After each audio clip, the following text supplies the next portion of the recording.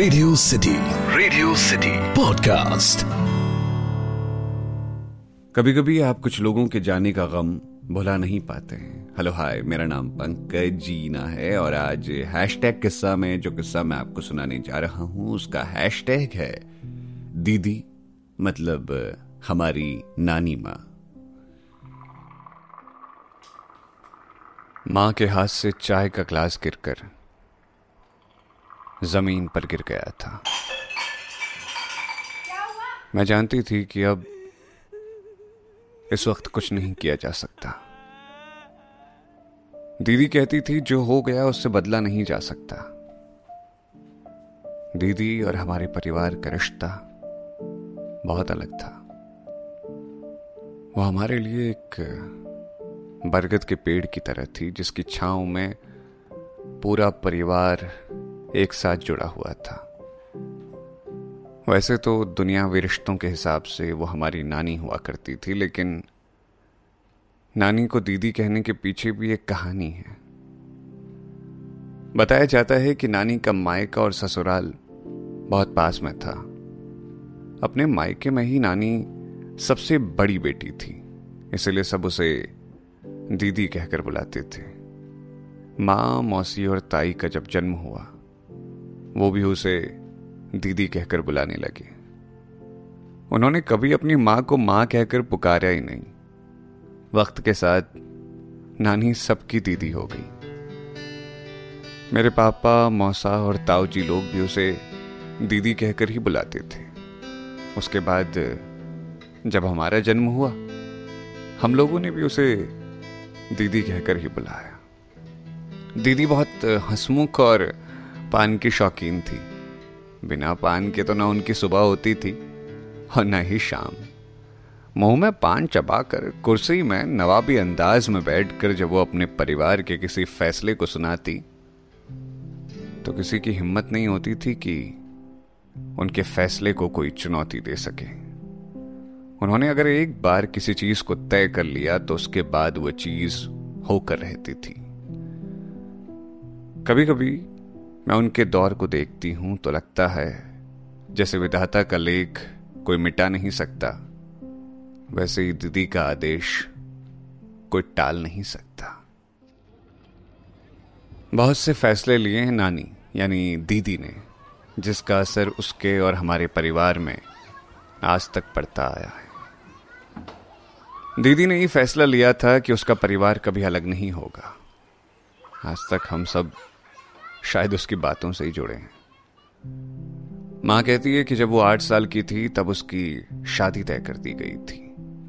नाना जी चाहते थे कि 9 साल की उम्र तक बेटी को विदा कर दिया जाए, लेकिन दीदी लड़ गई इस बात पर। उसने कभी गुस्से से तो कभी प्यार से नाना जी को मना कर रखा, लेकिन मां के 12 साल के होने पर आखिर उनकी शादी तय करा ही दी गई। दीदी ने मां को साक्षर तो कर दिया था, लेकिन उनको और आगे पढ़ाने का काम वो नहीं करवा सकी। कई बार मुझे वो इस बात को लेकर अफसोस में भी दिखी थी कि वो बेटियों को बहुत नहीं पढ़ा सकी। मुझे बहुत पसंद करती थी दीदी। मैं उसे कभी दीदी बुलाती तो कभी नानी। नाना जी से मेरी कभी बन नहीं पाई, पता नहीं क्यों। वो मेरे हिसाब से कभी ठीक ही नहीं बैठे। उन्हें देखकर मुझे आज भी ऐसा लगता है जैसे पितृसत्ता का झंडा थामे वो सब पर अपनी मर्जी चलाना चाहते हैं। नानी बिल्कुल अलग थी। कभी कभी मैं सोचती थी कि नाना जी की किस्मत अच्छी थी जो नानी उनको मिल गई, नहीं तो नाना जी डिजर्व नहीं करते थे नानी को। नाना जी को जहां बच्चों का ज्यादा बोलना, टीवी देखना, ज्यादा हंसना पसंद नहीं था, वहीं नानी के सर पर हम नाच भी जाएं तो उसे कोई फर्क नहीं पड़ता था। कितनी औसम थी यार वो। उसे हम कभी दीदी बुलाते, कभी नानी, उसके आगे चिल्लाते, कभी रोते तो कभी हंसते। वो कहती, बच्चों के होने से चहल पहल रहती है घर में, ऐसा लगता है जैसे कन्हैया खुद आकर बाल रूप में अपनी लीला रचा रहे हों। दीदी हमारे परिवार के हर सदस्य से जुड़ी थी। वक्त के साथ उन्होंने बहुत सी चीजें सीखी और खुद में बदलाव भी किया। मैंने तो जब उनको देखा वो एक कूल नानी की तरह दिखी जो सबका ख्याल रखती थी। उन्हें टीवी देखने का बड़ा शौक था। किसी सीरियल को देखते हुए वो उसमें इतना डूब जाती कि उनको कुछ नजर नहीं आता। कभी कभी वो किसी नेगेटिव किरदार वाले कलाकार को कोसने लगती थी। उसे सीरियल को देखकर रोना आता था। वो उन सीरियल वालों के साथ हंसती थी। ऐसे एक रोज वो एक सीरियल देख रही थी और अचानक वो कुर्सी से गिर पड़ी। मामी लोग उनको जल्दी से हॉस्पिटल लेकर गए और वहां जाकर पता चला कि उनका शरीर का आधा हिस्सा काम करना बंद कर चुका था। सब कहते थे दीदी अब कष्ट भुगत रही है, इससे अच्छा तो वो चली ही जाती। मैं जब आखिरी बार उनसे मिलने गई थी, अपने साथ एक पान लेकर गई थी।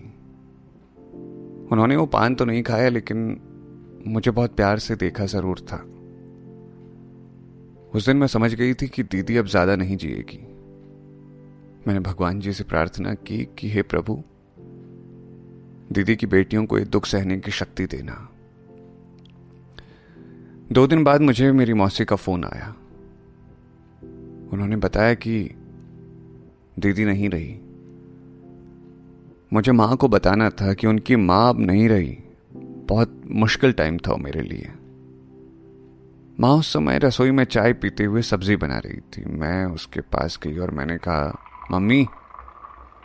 मां ने कोई जवाब नहीं दिया। मैंने दोबारा पुकारा, मम्मी। मां ने इस बार झल्लाते हुए जवाब दिया, क्या है? मैंने कहा, मम्मी वो नानी चली गई क्या? मां ने चाय का घूंट लगाते हुए पूछा। मैंने कहा, हाँ। मां ने चौंक कर मेरी तरफ देखा और उसके हाथ से चाय का ग्लास नीचे गिर गया। मैं जानती थी कि दीदी की बेटियों के लिए कष्ट सहना मुश्किल होगा, लेकिन दीदी ही तो कहती थी, जो हो गया उससे बदला नहीं जा सकता। अब भी हमारे घर में कभी कभी दीदी की बातें हो जाती हैं। वो ना होकर भी हमारे बीच हमेशा हमेशा के लिए रह गई हैं। तो ये था आज का हैशटैग किस्सा। सुनते रहिए रेडियो सिटी। मेरा नाम है पंकज जीना।